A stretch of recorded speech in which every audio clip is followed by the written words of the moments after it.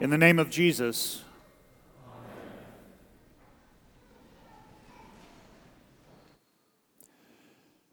Ever been falsely accused, wrongly convicted, unfairly judged by others for your words and actions? Ever flipped on your smart device only to read a quite cryptic text or find out that there's some story going around about you on Facebook? If so, you are in good company. And if so, our scriptures appointed for the day will bring you hope, comfort, and joy. We are now deep in the throes of Advent, a time to meditate and prepare ourselves for the coming one, Jesus Christ, the promised Messiah. But before you read that wonderful passage of Christ's birth from Luke chapter 2, whether here in church or around your family Christmas tree, look and see what immediately precedes it. John the Baptist. Except he is not called the Baptist just yet. The only occurrence actually of the name John the Baptist is found from Jesus at the end of our gospel text for today. You see, Luke chapter 1 is a wonderful interwoven tapestry of John and Jesus.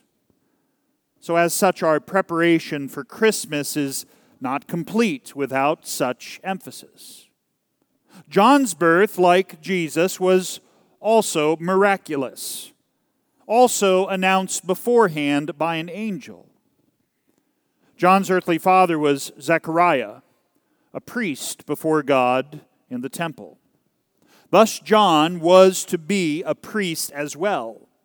However, he would really only serve and prepare one sacrifice in his priestly service. He would serve and prepare the Lamb of God, who takes away the sins of the world. In the words of the angel, John would, quote, turn many of the children of Israel to the Lord their God. He would go before Jesus in the spirit and power of Elijah. Thus, John the Baptist would be a prophet and a priest, the last and greatest, according to Jesus, who would, quote, make ready for the Lord a people prepared. A people prepared. Are you prepared?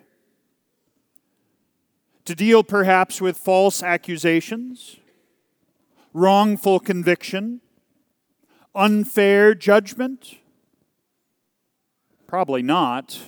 Such things, after all, come so quickly and painfully that we are left staggering for breath.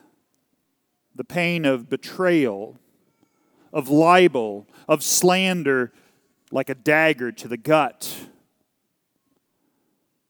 But God knows your needs and well provides you.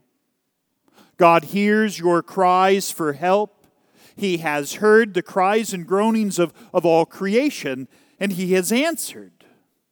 That you may know this and believe, He reveals His Son as the once-for-all sacrifice upon the same mountain that Abraham was commanded to sacrifice his only son. But your Father in heaven knows that no sacrifice you nor I make will ever measure up. And we know, pay attention, Leviticus Bible study folks, we know that every sacrifice requires preparation. Rituals of offering, anointing, washing, and slaughter, as well as an eating and drinking. So first things first. In our Old Testament text, in the wilderness, prepare the way of the Lord. Make straight in the desert a highway for our God. Thus, John the Baptist comes and ministers and preaches and baptizes where? In the wilderness and the desert. Preaching and practicing a baptism of repentance. You see, this prophet and priest is not only preparing the children and people of God, but most especially, and this is often missed, he is preparing the sacrifice. That is, the Lamb of God to be offered before the presence of the Lord. The Lamb of God to be anointed and washed in His own baptism. And ultimately, to be slaughtered as the once and final ram of atonement. And finally, and not to be forgotten, to be a meal for God's people to eat and to drink. You see, as a prophet and a priest, John speaks clearly the word of God, which drives sinners to repentance. But unfortunately, not all sinners receive this, nor repent. The sins of adultery, for example, divorce, and misuse of sexuality are clear teachings and warnings from God's holy word. But King Herod Antipas, who wasn't really a king, by the way, but that's a story for another day, King Herod wants nothing to do with any such organized religion, especially since he had married his own niece, a granddaughter of his father Herod the Great, a granddaughter who was also married to Herod Antipas's brother. In other words, Herodias, the current wife of the current king when John and Jesus walked the earth, was married to two of her uncles. But the palace was controlled the laws, and as such, that which was unlawful divorce was now decreed to be lawful and appropriate instead of sin that demanded repentance. You can't make this stuff up, folks. Long story short, John is a theologian of the cross, calling a thing what it is, preaching the Word of God, which speaks to such issues, and bringing people to recognition of their sin, bringing them to repentance, and more than that, preparing them with a simple washing and cleansing of their sin. But Herod and Herodias want nothing to do with this. And so John is arrested. But because he is such a popular priest and prophet, a holy man, Herod treads carefully with his public relations department at the palace. John was actually imprisoned for 15 months, 1 year and approximately 90 days. Imprisoned that long before Herod worked up the nerve to allow John's execution.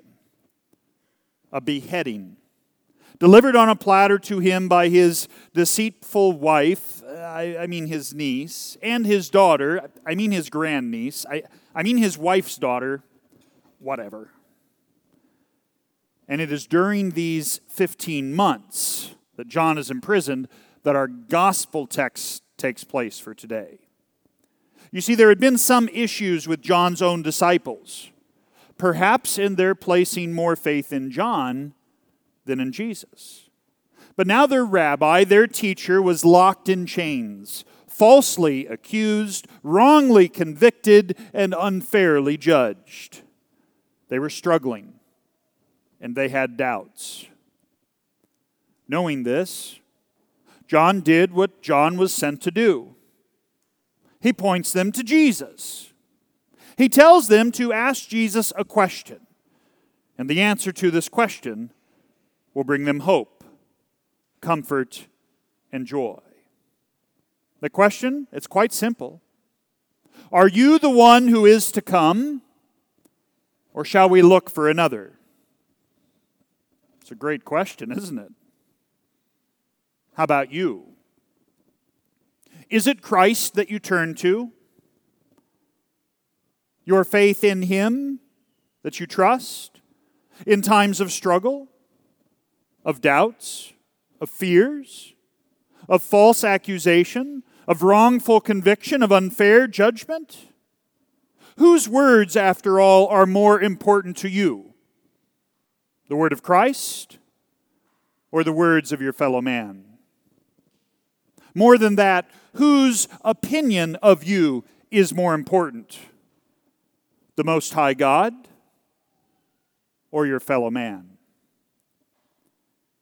You see, the answer to all these questions is revealed by Jesus and what you see and hear in His person and His work. But to be fair and clear, He gives it straight to us. He says, the blind receive their sight, the lame walk, lepers are cleansed, the deaf hear, the dead are brought back to life, and the poor, the needy, have good news preached to them. You see, prophet and priest John, before his death, makes sure that his own disciples hear and receive a clear word of law and gospel. And John, himself still yet a sinner, needs these words as well. For those who see and hear this same exchange in our text for today, Jesus then goes on to compare the faith and conviction of John the Baptist to that of King Herod. Which one is the reed shaken by the wind? Which one currently wears soft clothes and sits in a king's house? Which one currently wears rough clothes of camel's hair and instead sits in a dungeon? And which one is righteous? Righteous by faith. Righteous by faith in Jesus and His atoning work and His word. So you too must be reminded and encouraged this day to be firm in your convictions, to be firm in your faith.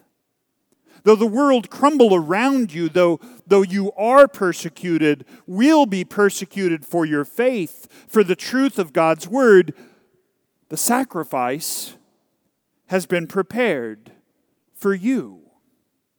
It starts with Jesus, the Lamb of God, who takes away the sins of the world. And now it extends to you in your preparation in the waters of holy baptism. In His blood shed for you upon Zion's holy hill, you are atoned for. You are redeemed, bought back to be His people, to be a holy possession to the Lord. And now you come and you eat and you drink of His body and blood and the bread and the wine. He comes as the once-for-all sacrifice to wash you of your misplaced trust in the words and deeds of others. For there can be only one, the coming one. And so the last and greatest prophet and priest, John the Baptist, prepares the last and greatest sacrifice, Jesus, the Lamb, the Ram of God, for you. And thus, through this preparation, you are prepared. Prepared for this sinful world. Prepared for a new created world to come. Because of John the Baptist, and especially your Savior Jesus, you are prepared for His advent, His coming.